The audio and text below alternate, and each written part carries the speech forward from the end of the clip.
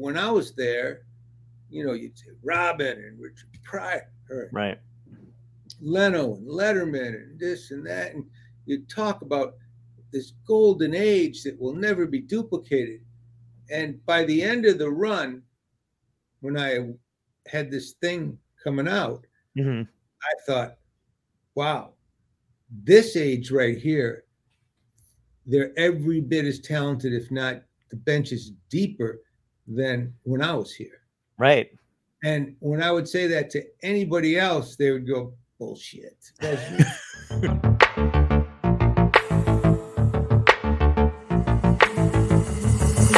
Topia Tonight.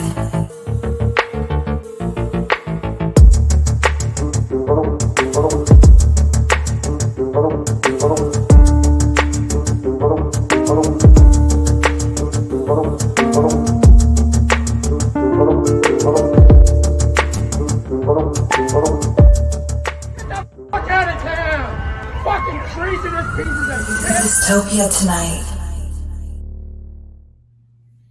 Hey. Hello. Hey. How are you, man? Good. How are you? Thanks for having me on the show. Yeah, man. Thanks for doing this. So this is it. This is it. I like it. Yeah.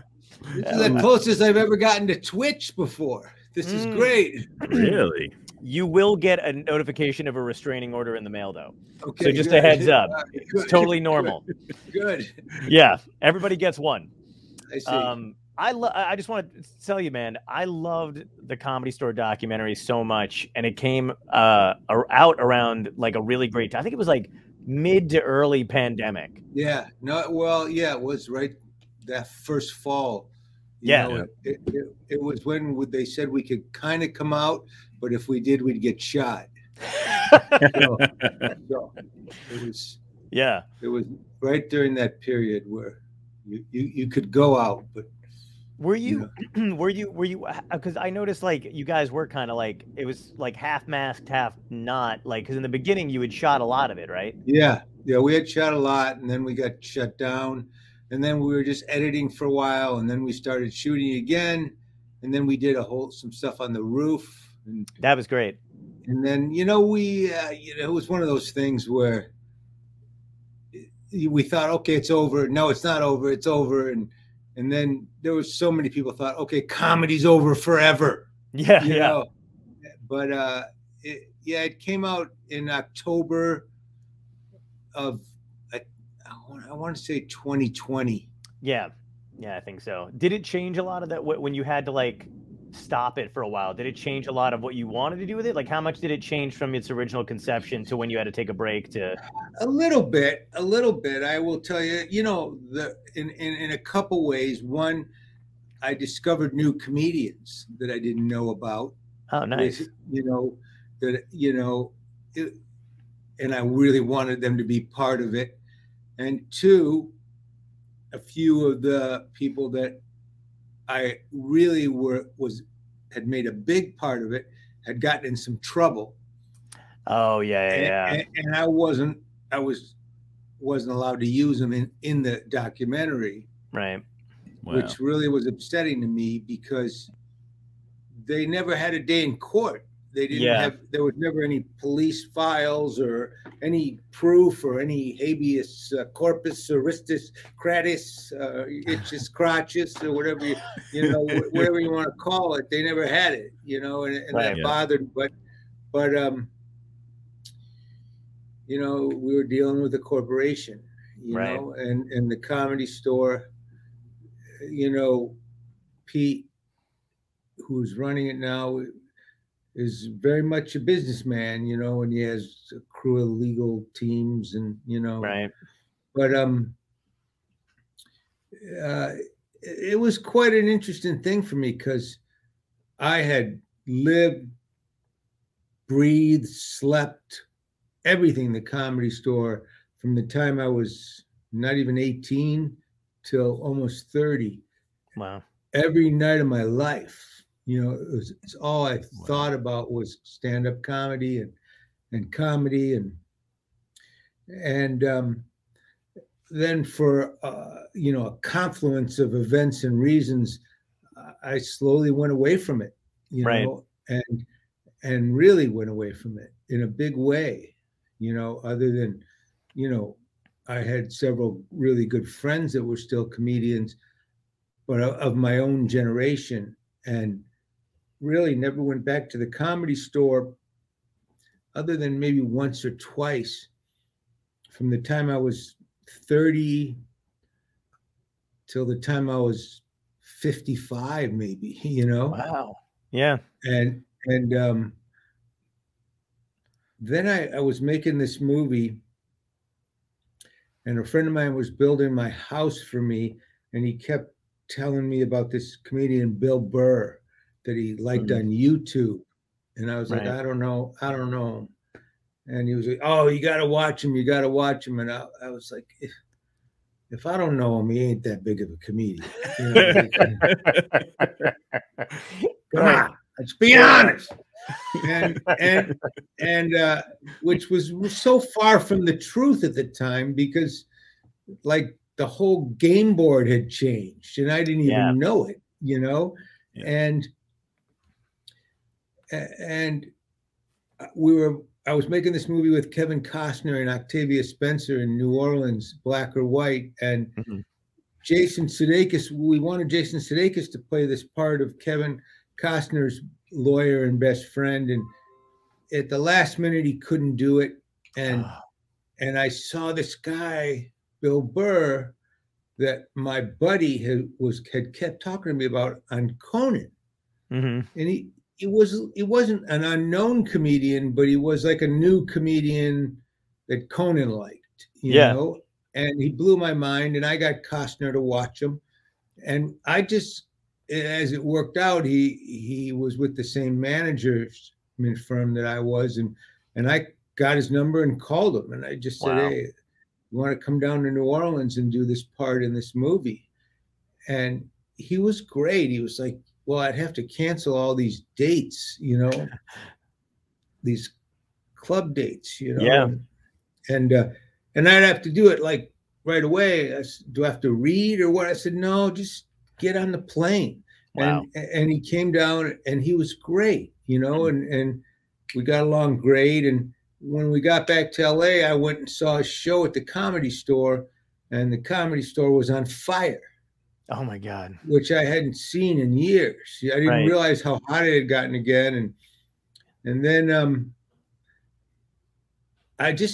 something happened. I went back on Marc Maron's podcast. I had never done a podcast. I'd never even heard a podcast. And I had this book come out, and Maron asked me to be on it. And he said, you want to talk about the Comedy Store? I said, no, I don't want to talk about the Comedy Store. He said, well, you got to, because that's what I do, and I was like, but I don't really, And he said, no, you're going to talk about the Comedy Store because you were there at the beginning and you're a big part of it. And so I did. We talked about the Comedy Store, and about a year later, Peter Shore just called me and said, do you want to do a documentary about the store?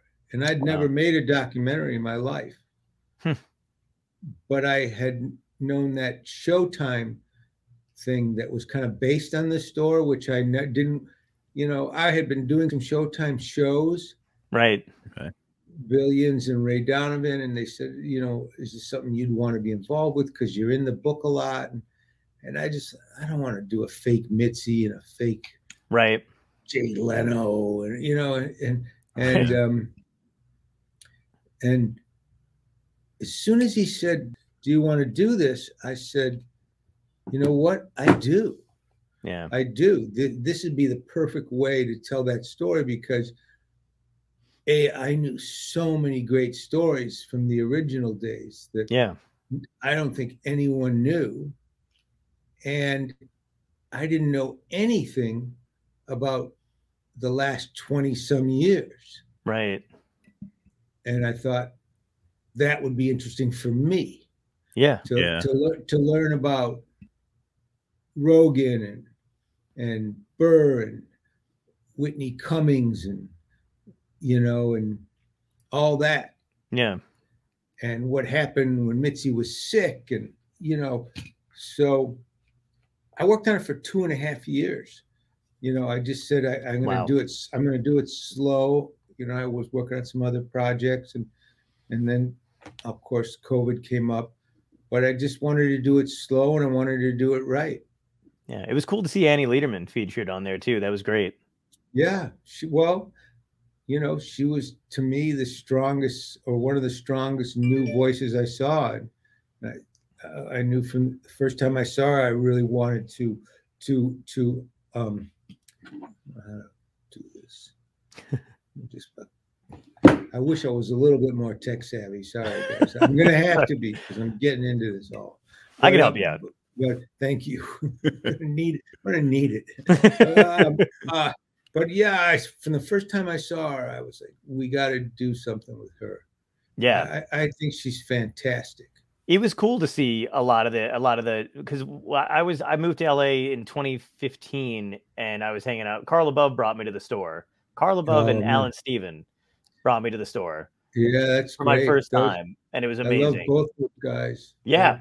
It was a crazy night. I mean, as you would imagine, but it was a crazy night with them, and it was a lot of fun. And Brian Holtzman was there, saw him do his thing and whatever. But it was cool to see all those people that I had seen, at the store when I was hanging out there and stuff like that on the documentary, because I wasn't sure which direction you were going. And I didn't know if you were just going to go pure history and build it up that way. But I liked the culmination of the decades that have gone by and like all the modern guys that are there too. It was great. Speaking of Brian Holtzman, I love him. He's so funny. Bill Burr and I and Peter Shore, we just produced a 1 hour special for Brian. No way. Wow. Oh my God. That's going to be amazing. It's insane. I love him. He's the best. He's so good, so original. And yeah, it's really great. It's called Last Man Up. That's perfect. Where is it coming out?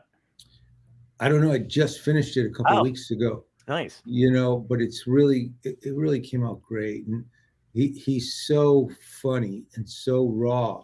Yeah. And we really got him. I shot him 9 nights. Wow. That's a great way to do it. Yeah. Did you combine any of the ones together? Or did you really just pick the best one? But really pick the best one and use a few little pickups and stuff. Now, is that the first time anybody shot that many, like a set that? Because I usually think they do 2, right? 2 shows. Yeah, I usually do 2. Nice. But I just wanted to really know his stuff and really understand the rhythms of it. Mm-hmm. I really like. I've been shooting Bill Burr the last few years, and nice. And I just travel with him a lot and shoot him a lot, and then when the actual special, I know the show so well. I know where everything has to be. Yeah. That's the best way to go. Anytime I've ever seen a stand-up special, and I can, before I watch it, if it's produced or if it's directed by another comic and somebody that knows funny, it's always the best fucking special I've seen.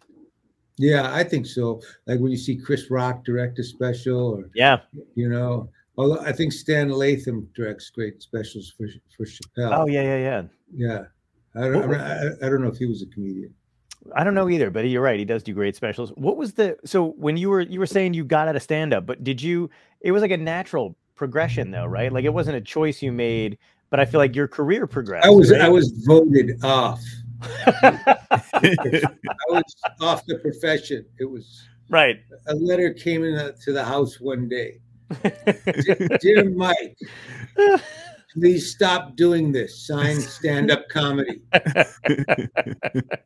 It's everybody that you were with at the store. You're like, Jesus Christ, I don't even know some of these names. These are open micers. This is the entire profession. These are dead comedians signed this.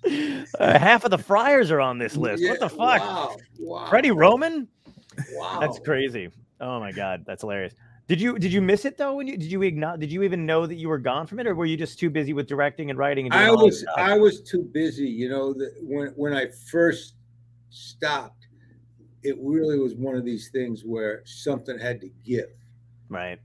Because not only was I doing stand-up, I was making movies and I was raising kids, and I just had so much going on in my life. Yeah. That I actually I was actually, just everything was spread thin, and I only had so much broadband, and I thought, well, I'll stop for a while, Right. And I was really close with Jay Leno, and never give up your act, Mr. Binder, never give up your act, and just years went on, and I gave up my act, and there is something to be said that if you've always got your act, you've always got a way to make a living, Right. But I think it was good for me because it kept, the making movies and TV and that kind of stuff is just like stand-up. It's like this, and Right. Things are going good, and then you're waiting by the phone, and then you're sure someone's going to call, and they tell you they're going to call and they don't, and you're going to get this gig and you don't, and then you do, and if I could have gone out and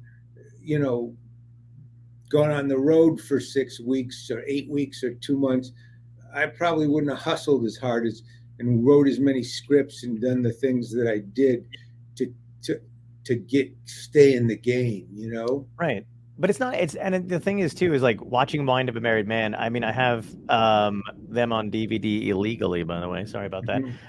But I do. I don't know what to tell you. But I've got all those and stuff like that. But like, I think at the time when I was watching it, I didn't know that it was coming from a comedian. But it was so funny. It made sense when it clicked that you started out in stand up. Did you feel like that was the same kind of writing though? Because you were writing. I mean, it very much like stand-up. Yeah, well, that time I was doing stand-up. Oh, you were still doing stand-up when you were doing Mind of a Married Man? I was, and that came from, and also Rich Scheidner executive produced the show, ran it, and Bob Nickman and Bob Saget directed it, and there were just a lot of comedians on that show. Right. Bobby Slayton. Yeah. And it was just all comedians working that show. And I got that show because I made this little movie called The Sex Monster with Mariel Hemingway. And it was about a married guy who fantasizes about doing a three-way. And he gets his dream come true. He gets his wife to bring this little girl that work with her at the beauty parlor to a three-way, and he's downstairs watching ESPN, and they're going at it all night long, and before long, like, she's sleeping with every woman in his life, and brings his whole life down. Oh, that's hilarious. And it won HBO's Aspen Comedy Festival Best Film, and I won Best Actor, and it just got all that, which was a real stand-up. Only stand-ups were in that thing. It was all about stand-ups doing things, and that's how I got Mind of the Married Man. And because I was really part of HBO at the time, I had a HBO special, that kind of thing, and so it was really a little bit after Married Man, or maybe like in between the first and second season, that I just had to kind of stop being a comedian just because I was working, Right. Yeah. I feel like that's the way you want to go, though. If you're going to stop doing the thing you love the most, it's got to be because there's better shit coming down the line. Yeah, that's really what it was. I went to London and I made this movie, The Upside of Anger. Great movie, by the way. Thank you. Love that movie. And it just was like a few years went by, and then it's like I didn't miss it. That thing of every night. And when I came back and did the Comedy Store, and I got, really, I think my friendship with Burr and with Mark Maron and again, I was always I stayed friends with Coulier and Saget my whole life. Those guys have been my two best friends, for my whole life. And Dave was my roommate for 7 years. And wow. And but meeting some of those younger guys, and I will tell you as an aside, it wasn't just me. When I would bring back Letterman or Leno or Michael Keaton, even Jim Carrey. Yeah. And we would sit down and talk like we're talking now. Mm-hmm. And I would talk to them about how big these guys were, right. How big Tom Segura is, yeah, how big Sebastian is. Mm-hmm. There was a lot of who's Sebastian, right? You know, what's a Segura? And honestly, I was like, hey man, until 6 months ago, I didn't know either. So, right. You know, it's just, even though now when you're inside of it, and again, these guys are now kind of popping over, you know, but like I have a lot of friends out of the business, and I would tell them at the time, yeah, we're shooting this guy, Joe Rogan today. And this was 2020. And they'd say, who's Joe Rogan? Wow. You know, wow. And you think everybody knows who these guys are. Yeah. But they weren't, you know, the guys in the generation before that, like Rock, Chris Rock, and you know, even you know, Sarah Silverman or whoever. When you would break across the board. But there came a new world where you'd break, and you wouldn't break to everybody. You break to stand-up fans and your own fans. And I would say to Leno, you know, these guys have podcasts and they're huge, and yeah, but buying it, that doesn't sell any tickets. Jay, he just sold out the Forum. Yeah. No, he didn't. No, he sold out the Forum. Right. He didn't sell out the Forum. You know, and these podcasts, they don't make any money on them. I go, yeah. Right. He does, Jay. He makes almost, some of them make almost close to what you make doing the Tonight Show. Yep. You know, and you know, and then I'd say to Letterman, have you ever been on a podcast? He goes, I don't even know what one is. You know, I don't know what you're talking about. Right. You know? Yeah. And so, but there were like 15 people that I'd never heard of, mm-hmm. that were legends. Yeah. And they were murderers. You know, they could just melt a room. Yeah. Like the way when I was there, you know, you'd say Robin and Richard Pryor, right, Leno and Letterman and this and that, and you'd talk about this golden age that will never be duplicated. And by the end of the run, when I had this thing coming out, mm-hmm. I thought, wow, this age right here, they're every bit as talented, if not the bench is deeper than when I was here. Right. And when I would say that to anybody else, they would go, bullshit. There's no way. They don't compete with Pryor and Robin Williams. I'd say, oh, you don't think Dave Chappelle competes with it? You right. know, I was just thinking Chappelle. You don't think Bill Burr yeah. competes with George Carlin? Yeah. You know, and you don't think so and so. I mean, it just, the list goes and goes. Yeah. How big Sebastian is, how deep Whitney's fan base is. Yeah. Bert Kreischer, Tim Dillon. Tim Dillon wasn't, when I was doing the thing, he was just brand new. Right. He was just, I tried to get him to do an interview one night, and he canceled one night. He was going to do the Comedy Store podcast, and he had to cancel or something. And then we were done. COVID shut us down. So I never even got Tim Dillon. I was wondering why he wasn't on. No, he was, but I was crazy about the guy, you know, and then boom, he popped, you know,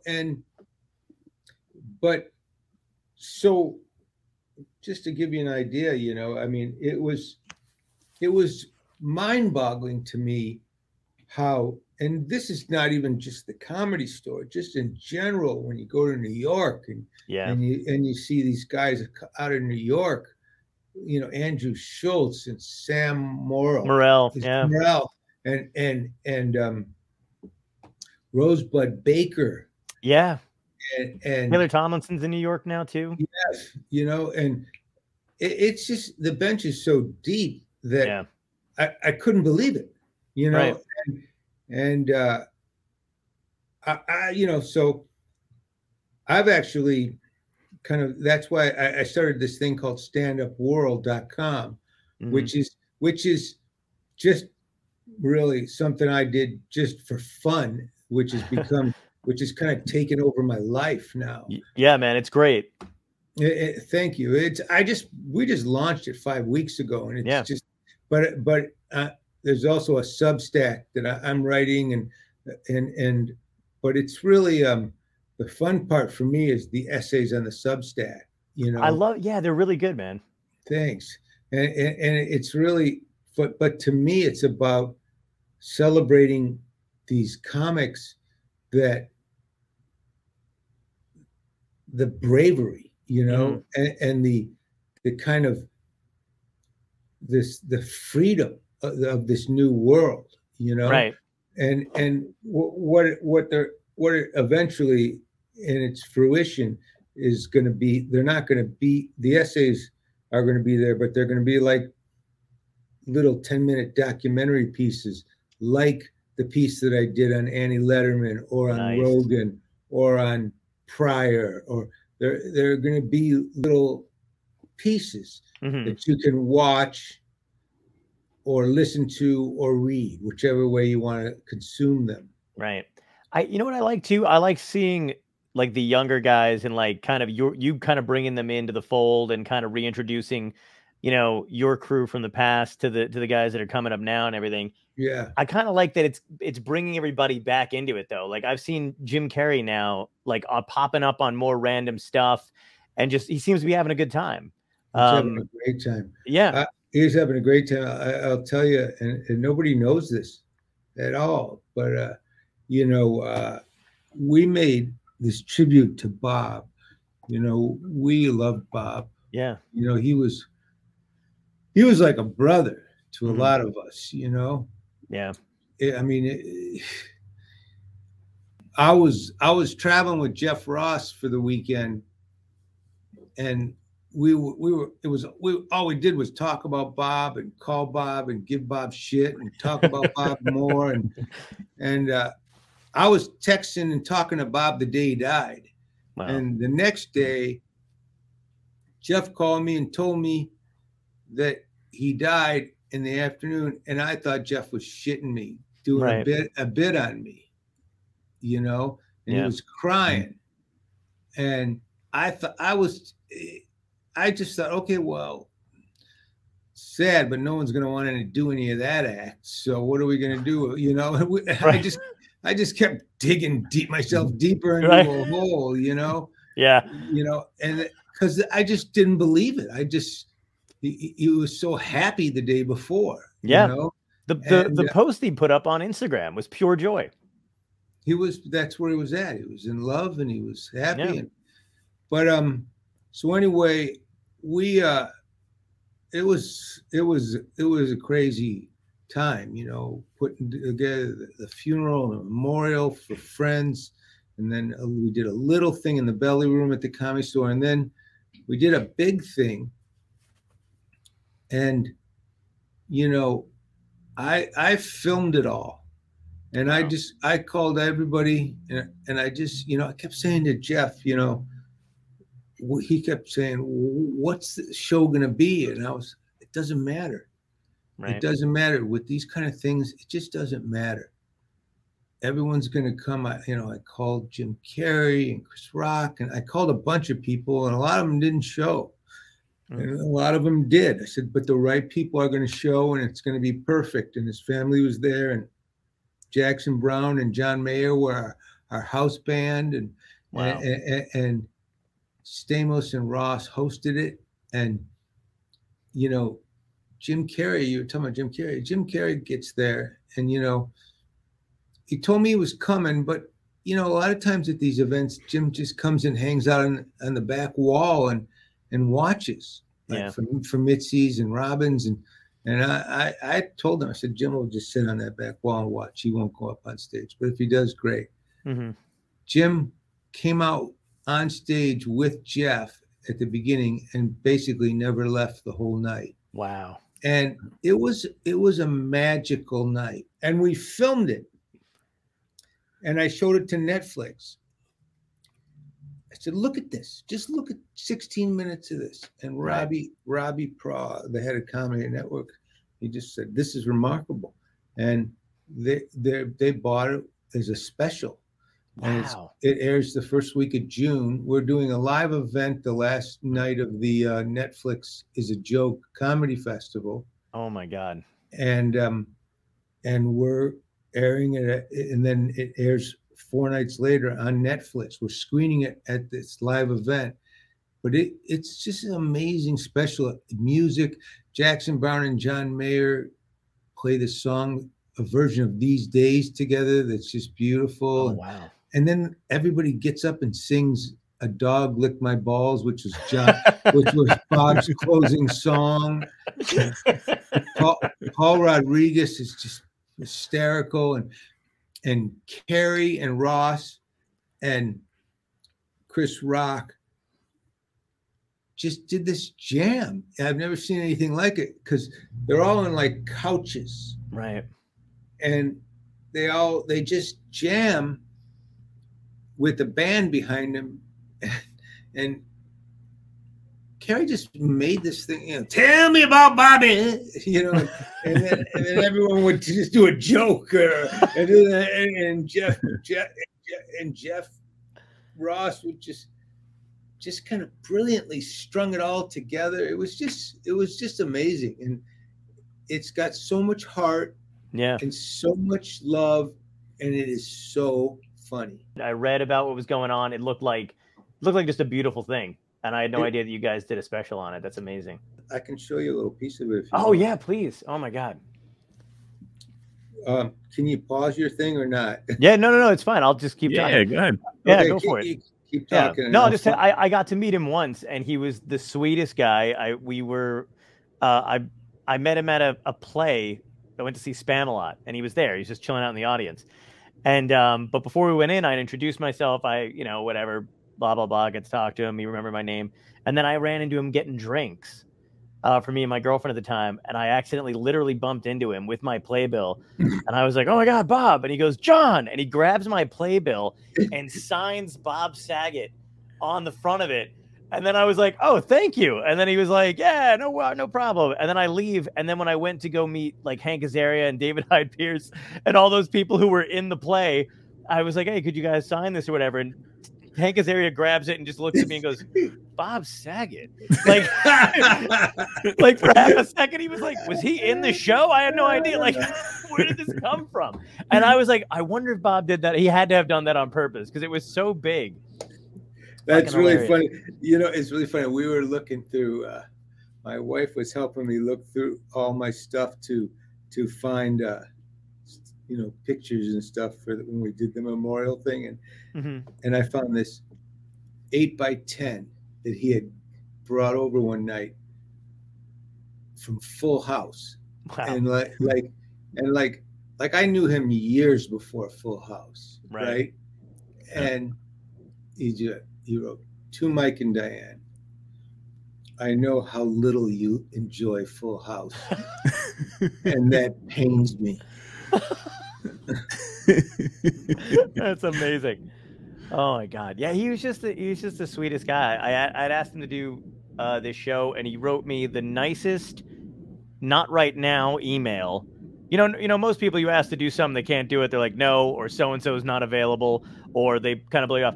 He wrote this really, really lovely email that was like, I'd be honored to do it. And he's like, but I'm really busy right now, and I'm just getting back out on the road, and I'm really excited. I heard he died just to get out of doing your show.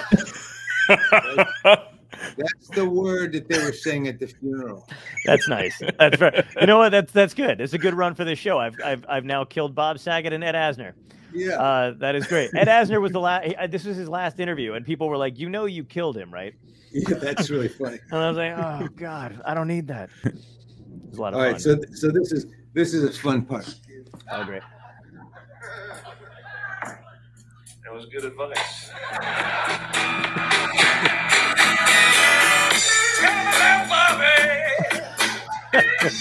Tell them how Bobby runs. Chris, tell them. I think it's sad that the motherfucker had to die to get Jim Carrey back on stage.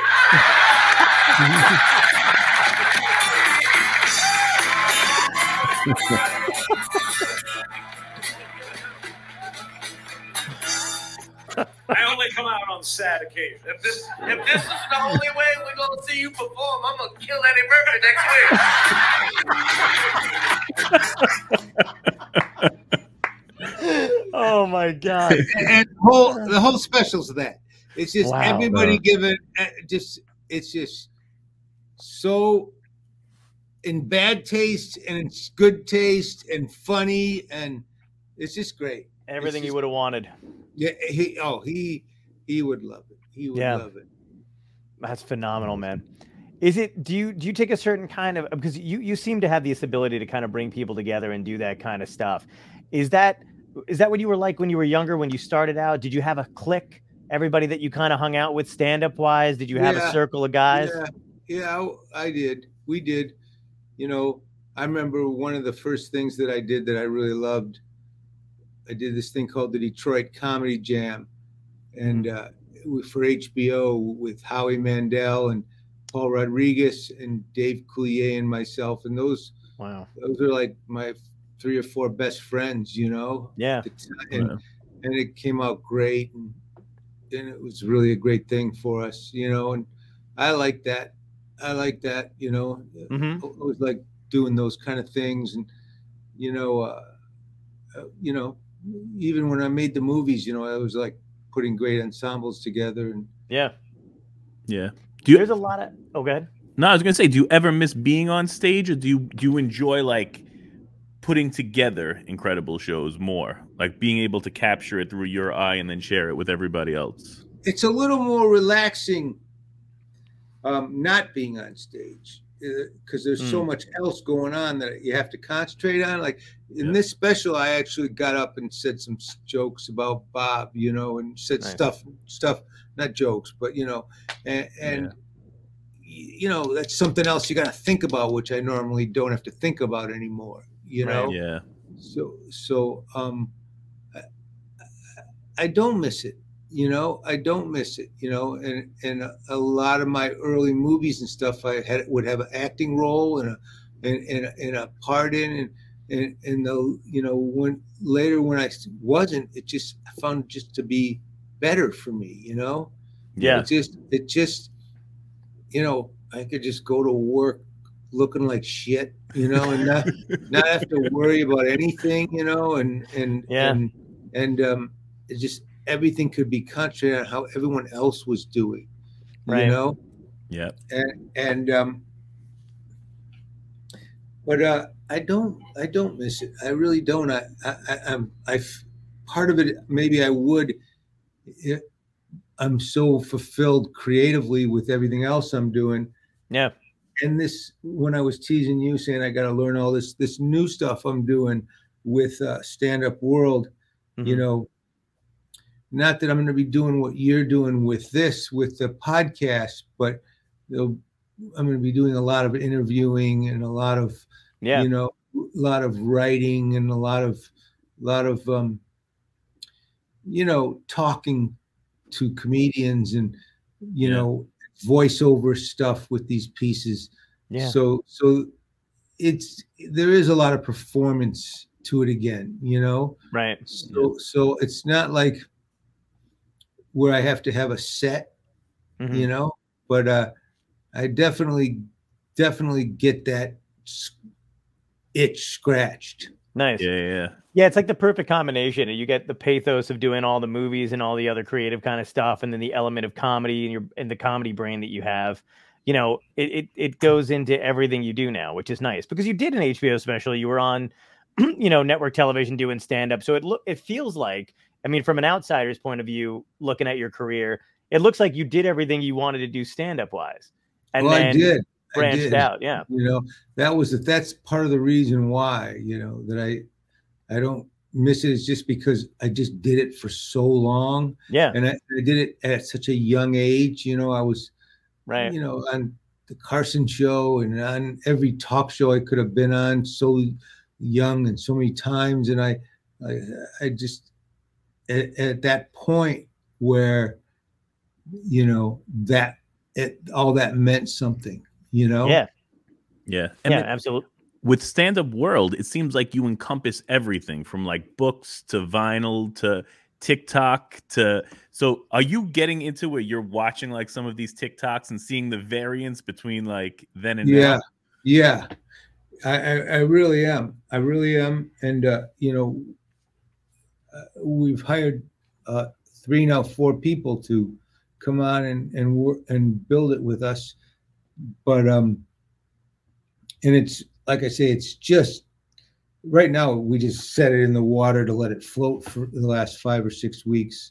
Yeah. But it's a 5-year plan, and we're doing a lot of stuff with it. I mean, we're like the kind of stuff that we did with the Holtzman special. We're going to do a lot of things like that for Stand Up World only, where you can only see it on Stand Up World. Right. And we're doing books and, audio books and stuff. We're doing a lot of stuff, but like what it's forced me to do, like I'll really give you a really interesting thing. Today we were looking at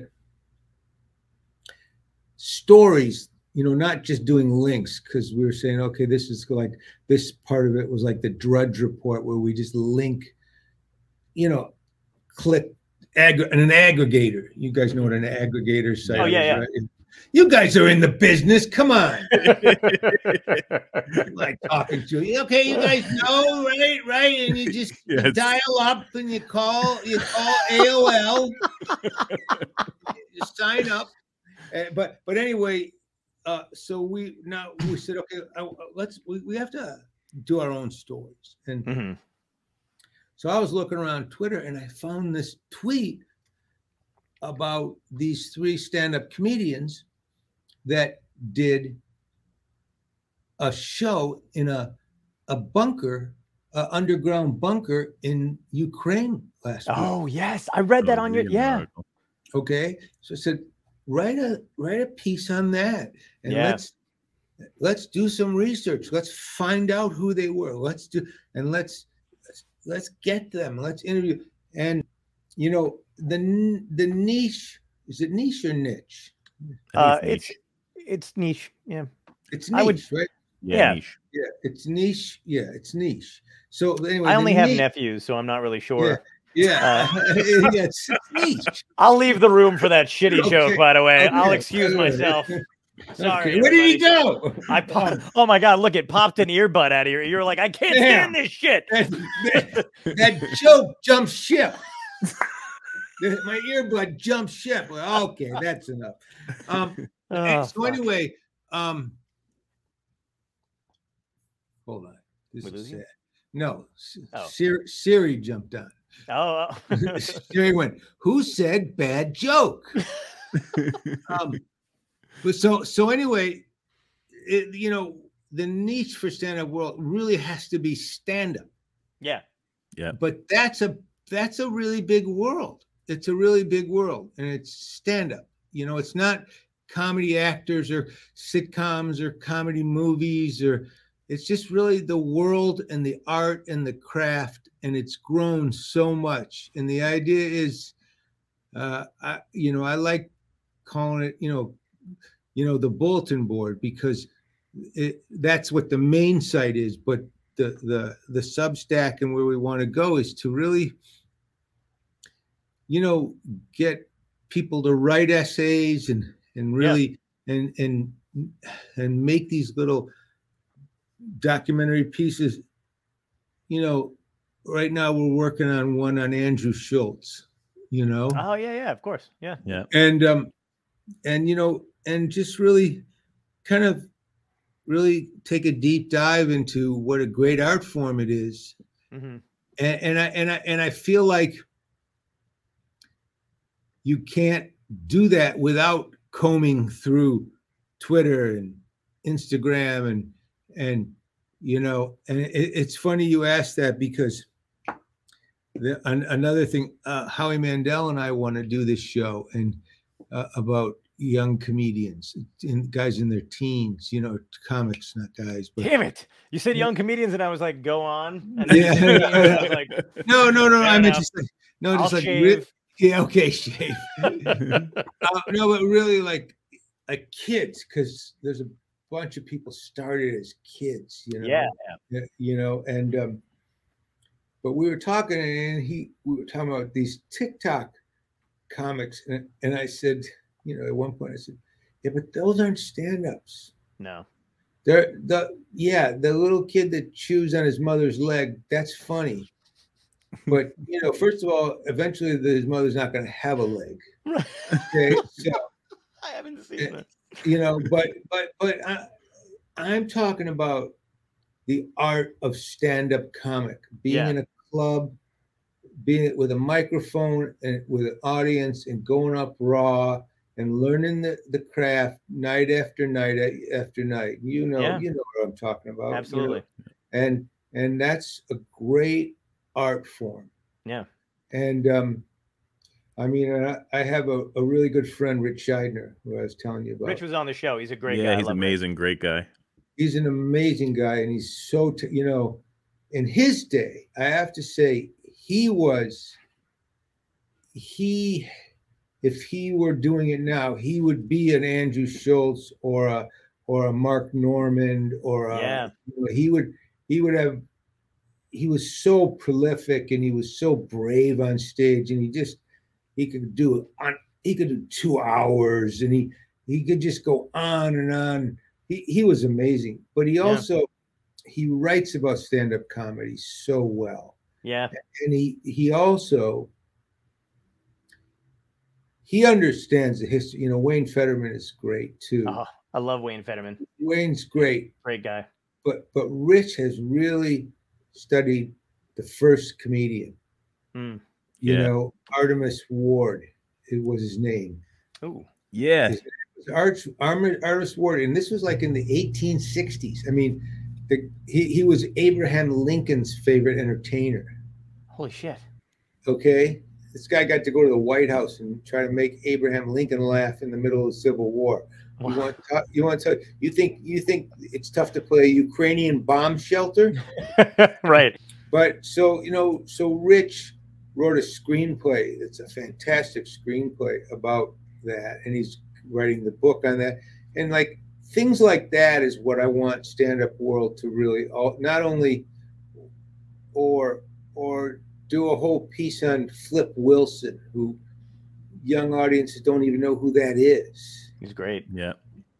We have a great this kid Dustin that's 12 years old that interviewed John and a ton of big stand-up comics. 12 years old, trying to get into stand-up. Just from his perspective, he's been talking and absorbing as many as he could during the pandemic. We definitely should introduce. He's a great kid. Yeah. Well, if we do this show, we want to talk to him. Yeah, Dustin Pichel, I think his name is. He's a great kid. We're supposed to have What's his last? His last name is Pichel? Pichel. Oh, Pichel. Yeah, it's like niche. You like it, but Dustin Pichel. You know what I love about standupworld.com too, and I don't know if this is an area you're going to focus on too much or not, but I like some place to go to kind of distill the bullshit, because if you just read Twitter, stand-up is a terrible place. Comedians are horrible to each other and to people, and it's all the kind of wrong information. I've seen a couple articles on standupworld.com that kind of dissect that kind of shit and go, here's what actually happened, here's what's going on, and I love that kind of stuff, man. There was an article recently in the Hollywood Reporter, I don't know if you saw it, Dan Pasternak was hosting a panel at South by Southwest with John Cleese, Jim Gaffigan, and Dolce. Yeah. And I read it at like 3:00 in the morning. It was posted or whatever. As soon as it was posted, it was bullshit, man. Like 100% written by somebody who doesn't understand comedy, really just wanted the clicks and wanted there to be a controversy. Said the audience was cringing because, John Cleese, they were making jokes about colonialism and all that other stuff. And I kind of just called bullshit on it. And I was just like, first of all, this reads funny. Like everything he was trying to say that they said at the show was hilarious. And I'm like, if you don't understand comedy and if you don't understand comedians, then why are you writing about it? And I like that your site would be the kind of, antithesis to that. Yeah, well, that's great. If you ever see anything you want us to post on there, or you want to post, or if you ever want, if you want me to link up all your sites, your stuff on there, please. I will, that'd be great. That's I'm just getting everybody to show me what to put on there, Yeah. But like things like that, like I saw this one article talking about down on why comedians aren't funny anymore. Yeah. And then I read it. I said, that was just such a clickbait headline, because then you go on and on about how great Russell Brand is and how great Ricky Gervais is, and right. Yeah. Why would you put the title of our article was, what a shitty article, what a clickbaity fake title from a guy who really loves some great comedians, right? Yeah. And but it's just like I say, it's really, right now, I mean, I've just been so inundated with so many other things, but I would say in the years to come, this, if I could, this eventually will be all I do, is this world, this stand-up world stuff. It's because it's really 2 or 3 sites, Yeah, yep. Man, that's phenomenal. Were you were? I know you'd hung out at the Comedy Store primarily, but were you at the Comedy Cellar back in the day too? Were you in New York a lot, or not really? When I was working, but that's how old I am, John. I mean, seriously, when I was really a stand-up guy that needed to work out, like to do like shows and stuff, and when I was in New York, the Comic Strip and Catch a Rising Star and the Improv were where you'd go. The Cellar wasn't like a club even then. It might have just been getting started. Wow. Do you know what I mean? Yeah. And then, I was doing the movie Reign Over Me with Adam Sandler. I love that movie. Thanks. And we went down to the Cellar a couple nights, and we'd hang out with guys we knew,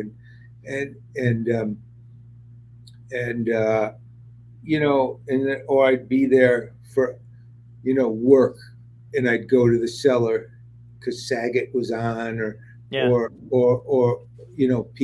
friends of mine were there, but I never, that when I was jumping up, or like if I had to do a show, and I had in the day when you had to get a 6-minute spot ready, you'd go try to do 3 clubs a night. I'd do the Comic Strip, Catch a Rising Star, and the Improv. Now I have to ask you this, because I think we've had people talk about the differences between these 2 clubs.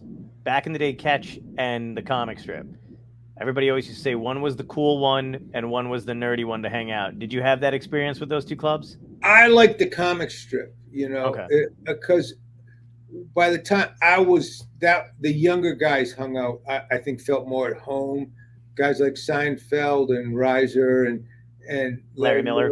That was their home club, and those were my friends. They were my age, and like older guys like David Brenner and and Richard Belzer and those guys, the old guys, that was their club,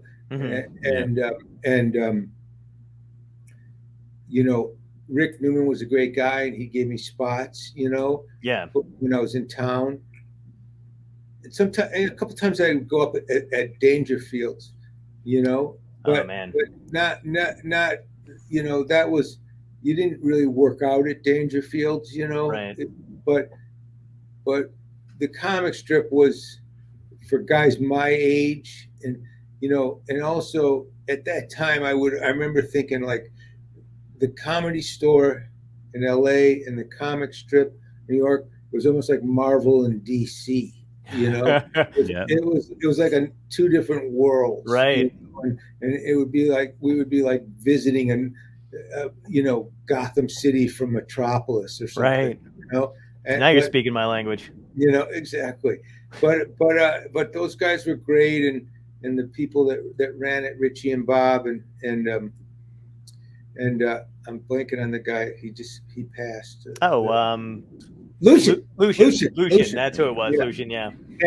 But those weren't really my clubs. That was just when I was there. Yeah, when you were hanging out. When I was doing something else or working or getting ready to do, like when Letterman was there in New York. Right. Okay. Yeah. And that kind of thing. Were you a part of that whole improv Comedy Store mix up back at that time? I was a Comedy Store comic. I was such a Comedy Store comic that that was in a time when I wasn't like big enough when that split came. Yeah. That you could do both. Right. I mean, really, probably at that time the only one that did was Leno. Right. Did he really? See, you're close with Leno, and other comics have had different stories on this show when they've talked about it. Did he really fake getting hit by a car to end the whole thing? He really did? Yeah. Wow. That's insane. Who drove the car? Who orchestrated that?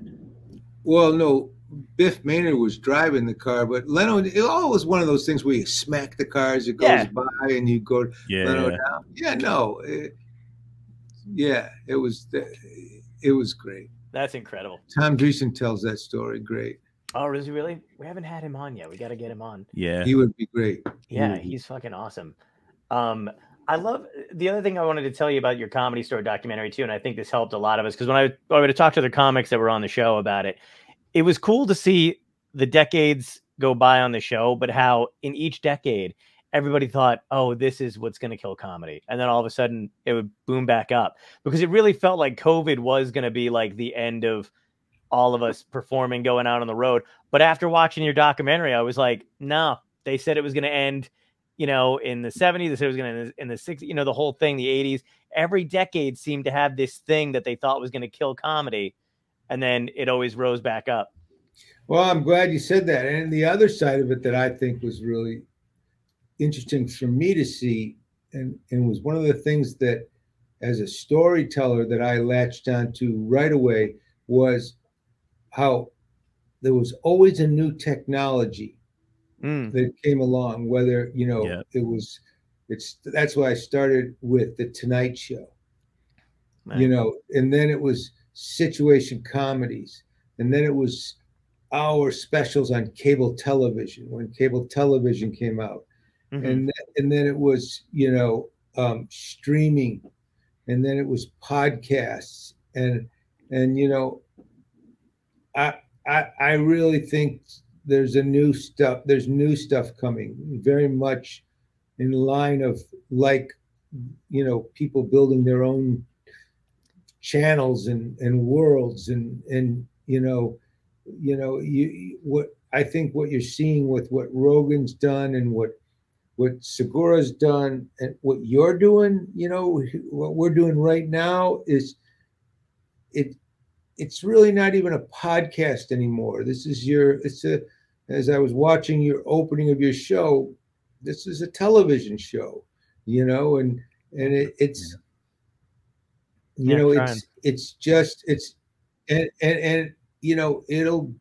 there'll be a new technology that come along and always new ways for you to adapt that into. And I feel like, and that's part of like in this piece that we're making on Andrew Schulz, who I don't know Andrew Schulz, Right. This is from afar. So, you see these guys, who's a great comedian, but has to have so many other skills now. Mm-hmm. Yeah. You know, Oh my God, yeah. Look at you. You have to be a broadcaster. Yeah. You have to be a promoter, a marketer. You see these comedians now, they have to learn how to graphic design. Yep. You know, and everything changes. You know, when I used to go out on tour, you know, we would go and we would, you know, Saget and Shandling and Coulier and Bruce Baum and I, we all broke on a show called Make Me Laugh.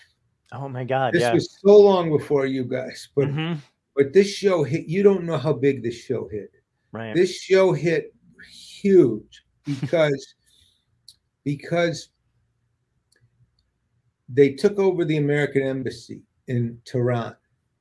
Okay. Right. Right. And it's everybody was watching the news for a year and a half, and it was people were so sick of the fucking news. Right. Yeah. And then this guy George Foster put this strip show on with 3 comedians trying to make contestants laugh. We shot it at KTLA. We shot 5 shows in one day, Mm-hmm. and he sold it out across the country. And they put it on opposite the nightly news at 11 o'clock. Wow. And this was truly before there was 24-hour cable. There was maybe CNN, Mm-hmm. right? Yeah. And the show was a huge hit. And it was a hit. It might have been the first version of a niche, you know, John's Nephew in the Other Room show, you know, that nobody's listening to. But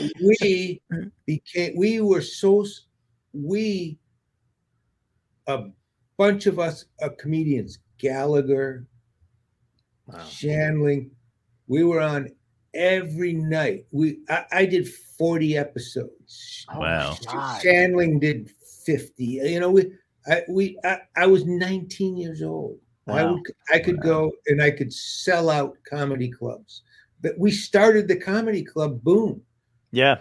We were the group that it started with Mark Ridley's Comedy Club in Detroit, and then it went to, I mean, there was the New York and the San Francisco and the LA showcase clubs, but Mark Ridley started a headliner with a local and a middle act, and then Cleveland Comedy Club, and then there was Atlanta, and it was always Vic Dunlop, and they were always Make Me Laugh comics, because we were on 5 nights a week, and if you were on all the you did the whole week, right? Wow. Yeah. So if you went to a town after that, you packed the place.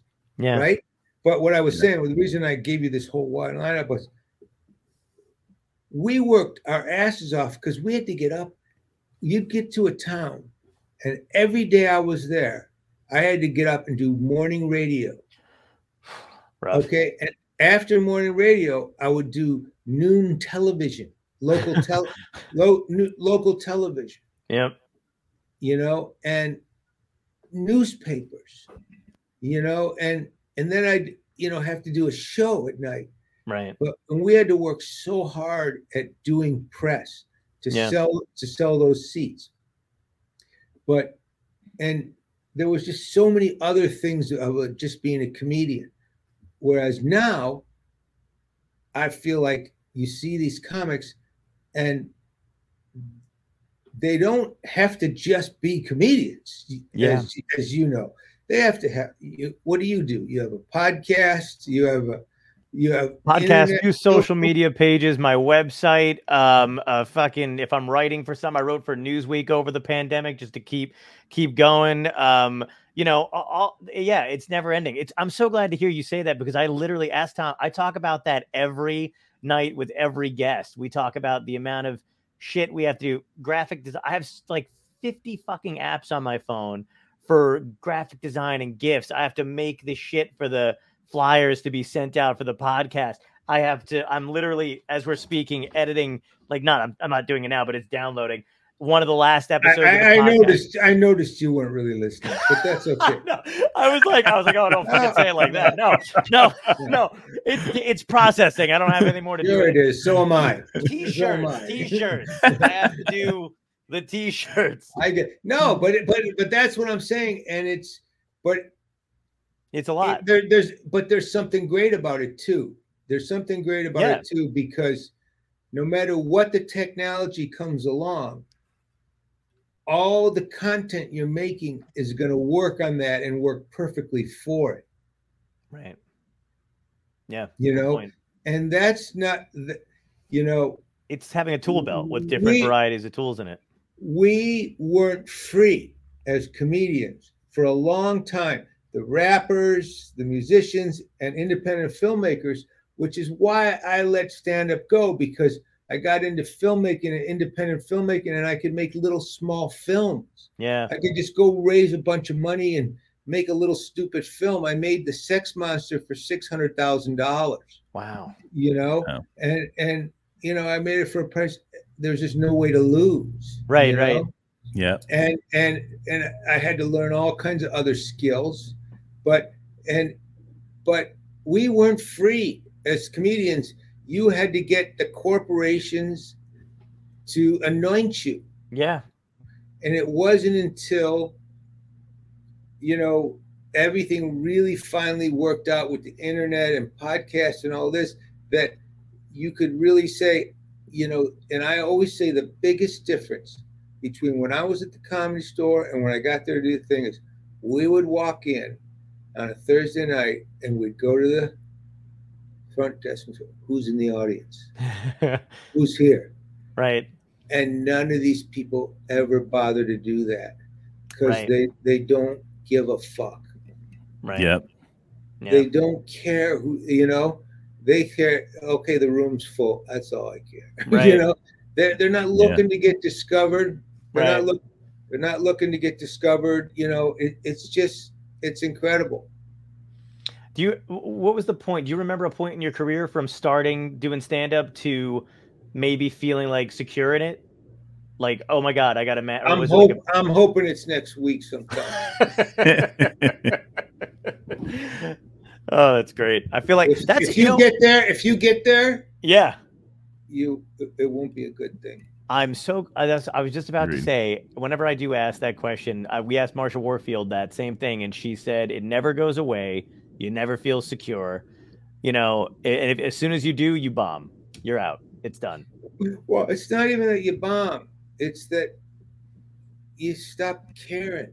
You stop creating. You stop everything good you've come up with, every good idea, doing this show, every good app you found, every good joke you wrote, is because you needed to. Right. Yeah. Okay. I'm telling you, if, I have a really good friend, I'm 37 years in AA, Oh, wow. Great, man. And he always says to me, I just want to get so close to God. I just want to get so much money that I don't need God anymore. And the truth is, you never get it. You never get enough money. You never get enough success. Right. And you never get enough success that you feel like, okay, I'm not. They're not going to take this away from me, because the people that do get that, they either quit, or they self-destruct, or they just keep doing the same crap over and over and over again. Yeah, it becomes very homogenous. One of the things about Chappelle that I love is, if you ever spend any time with Chappelle, you understand he does not feel secure that it's going to last forever. Right. Yeah. And it's the same with Burr.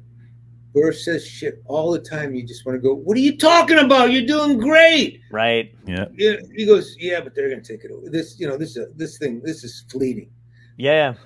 You have to be okay with the fact that it's going to go away, or it could go away. You're always running uphill if you're looking to be great. Yeah.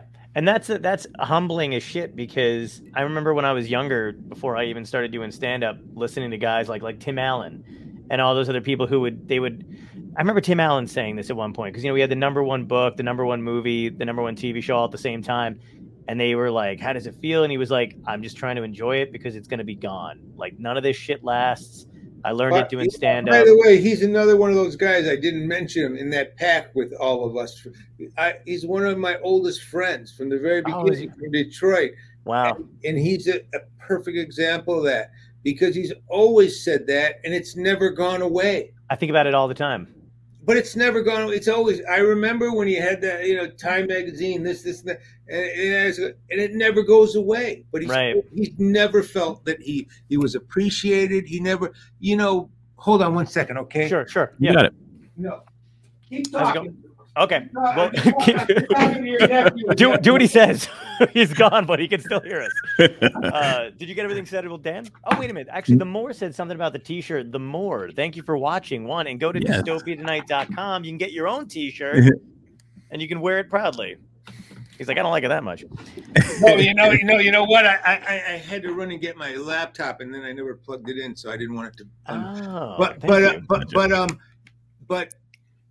Bob Saget, one of the things, and a lot of people said this on the tribute, Bob never thought he made it. Really? Bob never would have thought. He would have been so blown away by all the attention that he got from when he died. Right. Because he never thought he was successful. Man, that breaks my heart. That's why we got to start doing shit like this, like that, for people who are still like. It kills me that everybody sees all this adulation or doesn't see it. You know what I mean? But we gotta have memorials for living guys. Yeah, it's all gotta be. You got to do what the Irish do, don't they? Have Irish birthdays or some? What is it fucking called? I don't know what it's called. But the Irish do it, don't they? Or do they just drink? I don't remember. Yeah, I think they just drink. Yeah, they just drink. All right, well then let's just do that, and that'll be much better. Well, you can. I'm sorry, you just told me you were an A, and I'm like, let's have a drink. Yeah, I'm such a fucking piece of shit. Hey, why don't you send some heroin over here? Just have me go down way faster. I'm sorry. I don't know what's going on with me. Oh, fuck, man. It's been, I just, there's guys, so there's, in my mind, and you can correct me if I'm wrong, there's a lot of I feel like comedy historians, you know what I mean? People who have either done shit. You absolutely, obviously, Paul Provenza, I feel like knows a shit ton. The Green Room, great show. We just had him on not too long ago. He's a great guy. Oh my God, Rich Scheidner. Yes. And who was the one? Oh, and do you know Richard Zoglin? Oh, sure. He wrote a book about Comedy at the Edge. We had him on too. One of my favorite books. Yeah. And and also, I don't know if you know Franklin Ajaye personally. Yeah, I love Franklin Ajaye. Okay. I tried to get him on the documentary, but he lives in Australia. He does. And we couldn't fly him in. Oh man, I got to open for him. And did you get him on your show? Not yet. I'm trying. Because let me know if you do, will you? I'll bring. You want to come on Absolutely. with us? Yeah, I'll let you know, and you can come on. Well, I don't want to take. I'd rather watch. All right, but I love that guy. Me too. And he had a book that when I was a kid, when I was in high school, because I always wanted to be a comedian. That was it was either this or cartoonist, I think was the other thing I wanted to be. And I just didn't intend on making any money. But he had a book called Comic Insights. And I fucking carried that thing around with me like the Bible. Because everybody was in it. How old were you when you started being a comedian? 20. 20? Wow. Where? Yeah. I started in New York. My first show was at Caroline's. Wow. Yeah. And I did 5 minutes, and I did, it was one of those things where, when you do well, or comics do well the first time, and it's like, oh my God, this is fucking amazing. And then literally I went back up at another club, and they were like, can you do 10? And I was like, fuck yeah, I can do 10. And I fucking bombed so bad, but I still wanted to do more. That's awesome. Yeah, it was great. That's really awesome. Yeah. Did you ever know a book called The Last Laugh? I have it. Yeah. Yeah, that was my book, the one that really got me juiced. Oh wow. That was that's the one that Phil followed Richard Berger. Lewis around, right? And Jay Leno and Robert Klein. Yeah. No, actually more Robert Klein than anyone. Right. Do you consider him to be the first modern stand-up? The one, like, you know what I mean? Like a lot of guys kind of, because Richard Zoglin wrote a book about Bob Hope being the first stand-up, which I'd never really considered like the first true, like I didn't think that really was the case, but in my head, Robert Klein was like the first one to kind of do it, confessionally. Does that make sense? Yeah, I think Pryor was at the same time too. That was just, I mean, I loved Robert Klein. Don't get me wrong. Right. He was one of my absolute favorites. Right. I loved him, and he's a really great guy too. He acted in that movie Rain Over Me, and it was so great to work with him. He was phenomenal in it. Yeah, I love him.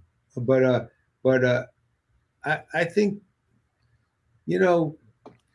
think, I think Richard Pryor really broke the door open for that. I didn't realize they started at the same time. Yeah. Oh, okay. I think maybe Pryor even a little earlier. Wow. Okay. But I could be wrong. Yeah. I always thought, I mean, I guess that makes a lot of sense. Like Pryor, obviously, I think Chappelle is kind of like, right. It's hard to say that Pryor is still the best. Like everybody says Pryor is the best and everybody knows why they say Pryor is the best, but Chappelle is like, I don't know, man. He's like right there. He's like right on the edge of that. I don't know if you agree or not, but I do. Yeah. Yeah. It's crazy watching Chappelle do anything at this point. And it's, I do. Well, but I also think Burr is he's amazing. Yeah. He's so prolific. His new special at Red Rocks is just amazing. Oh, where's that? When's that one? Comes out in June. No, not yet. It comes out on Netflix. I just did it with him. Oh, nice. I directed and produced it, and I just finished it last week. Oh, fantastic! Oh, wow! It comes out in June. But he's unbelievable. He's unbelievable. Yeah. He shot it at Red Rocks, and we shot it at Red Rocks, and he did 2 nights, sold it. I think it's 8,000 people, and he, you did a brand new hour, and I think he's got another new hour already. I mean, yeah. This is a whole nother level for him. He's just him. I think him and Chappelle and Ricky Gervais. Oh yeah, Gervais. Yeah. Yeah, he's coming out with something new too. Yeah, those 3 are the top of the heap for me. Right.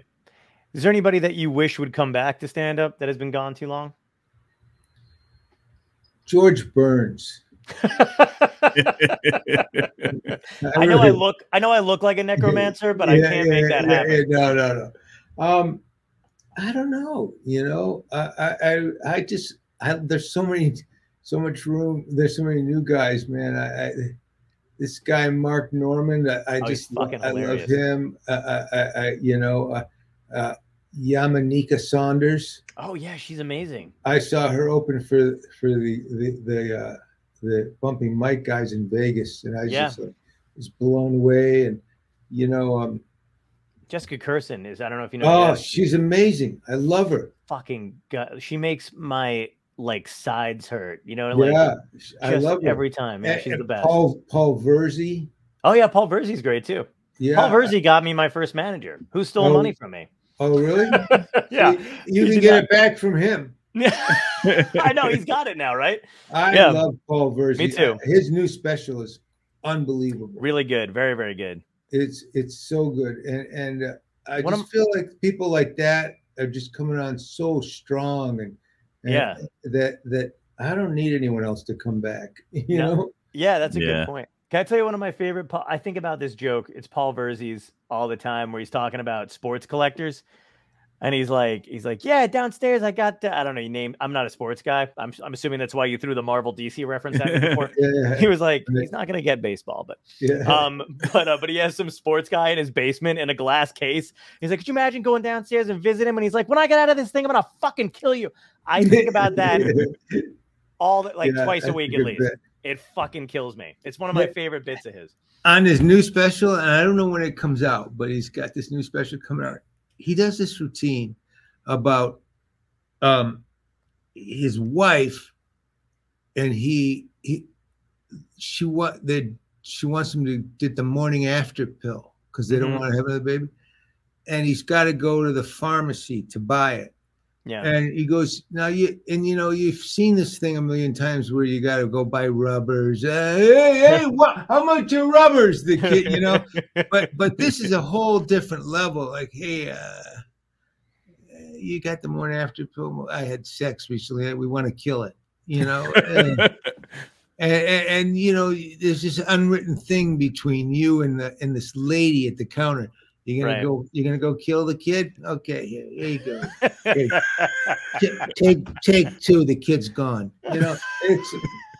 It's just fucking. It's so real, and he's got a barbecue going at his house, and he and his wife sneak upstairs and fuck, and then she goes, "Go get the morning after pill." Oh, are you serious? Well, okay, I need toothpaste anyway. That's fucking genius. He's a great guy. He's a really cool guy. Yeah. Well, listen, dude, I'm so glad. Thank you so much for coming on. I can't tell you how much I appreciate it. I gotta ask you the 3 questions we ask every guest. First one is, if you can go back in time and talk to your younger self, what piece of advice would you give yourself today to help you? Don't do drugs and alcohol.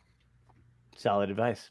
Good advice. Nice. It's a treadmill you don't want to get on. Yeah, absolutely. You're going to have to get off eventually. How hard was it for you to get off of it? Really hard. Yeah. Second question is, and this might be the same as the first, I don't know, but what had to end in your life, good or bad, for you to lead you to where you are today? Yeah, I had to clean up. Yeah. I had to get my life together, Mm-hmm. Was there any? I was, I got into this so young, right out of high school. Right. Yeah.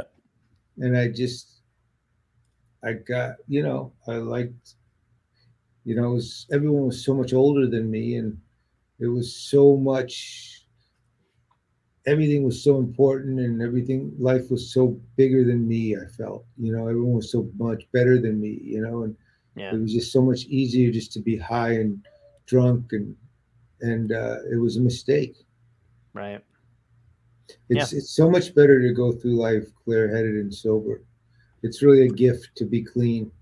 No, I know you. I lost one of my friends a couple of years ago, died of a drug overdose, and it was just brutal, obviously, but for like everybody, and no one, everybody just left wondering what they could have done, and it's never an easy thing. It's fucking awful. I've lost so many friends. Yeah.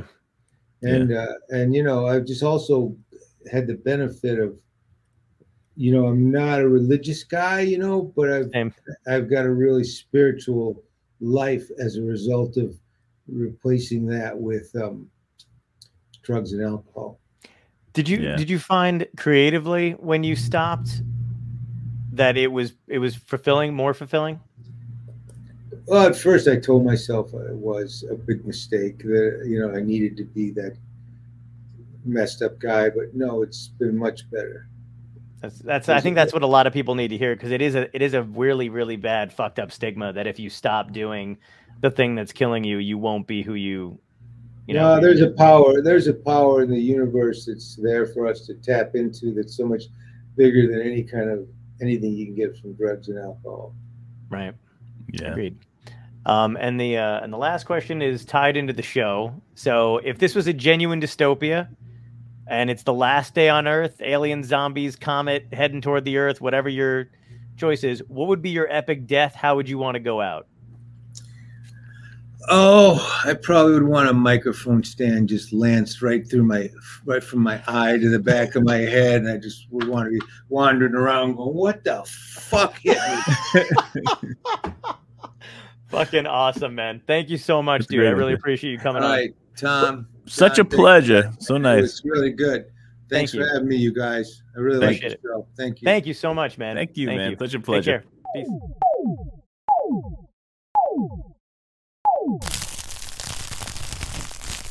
Dystopia Tonight.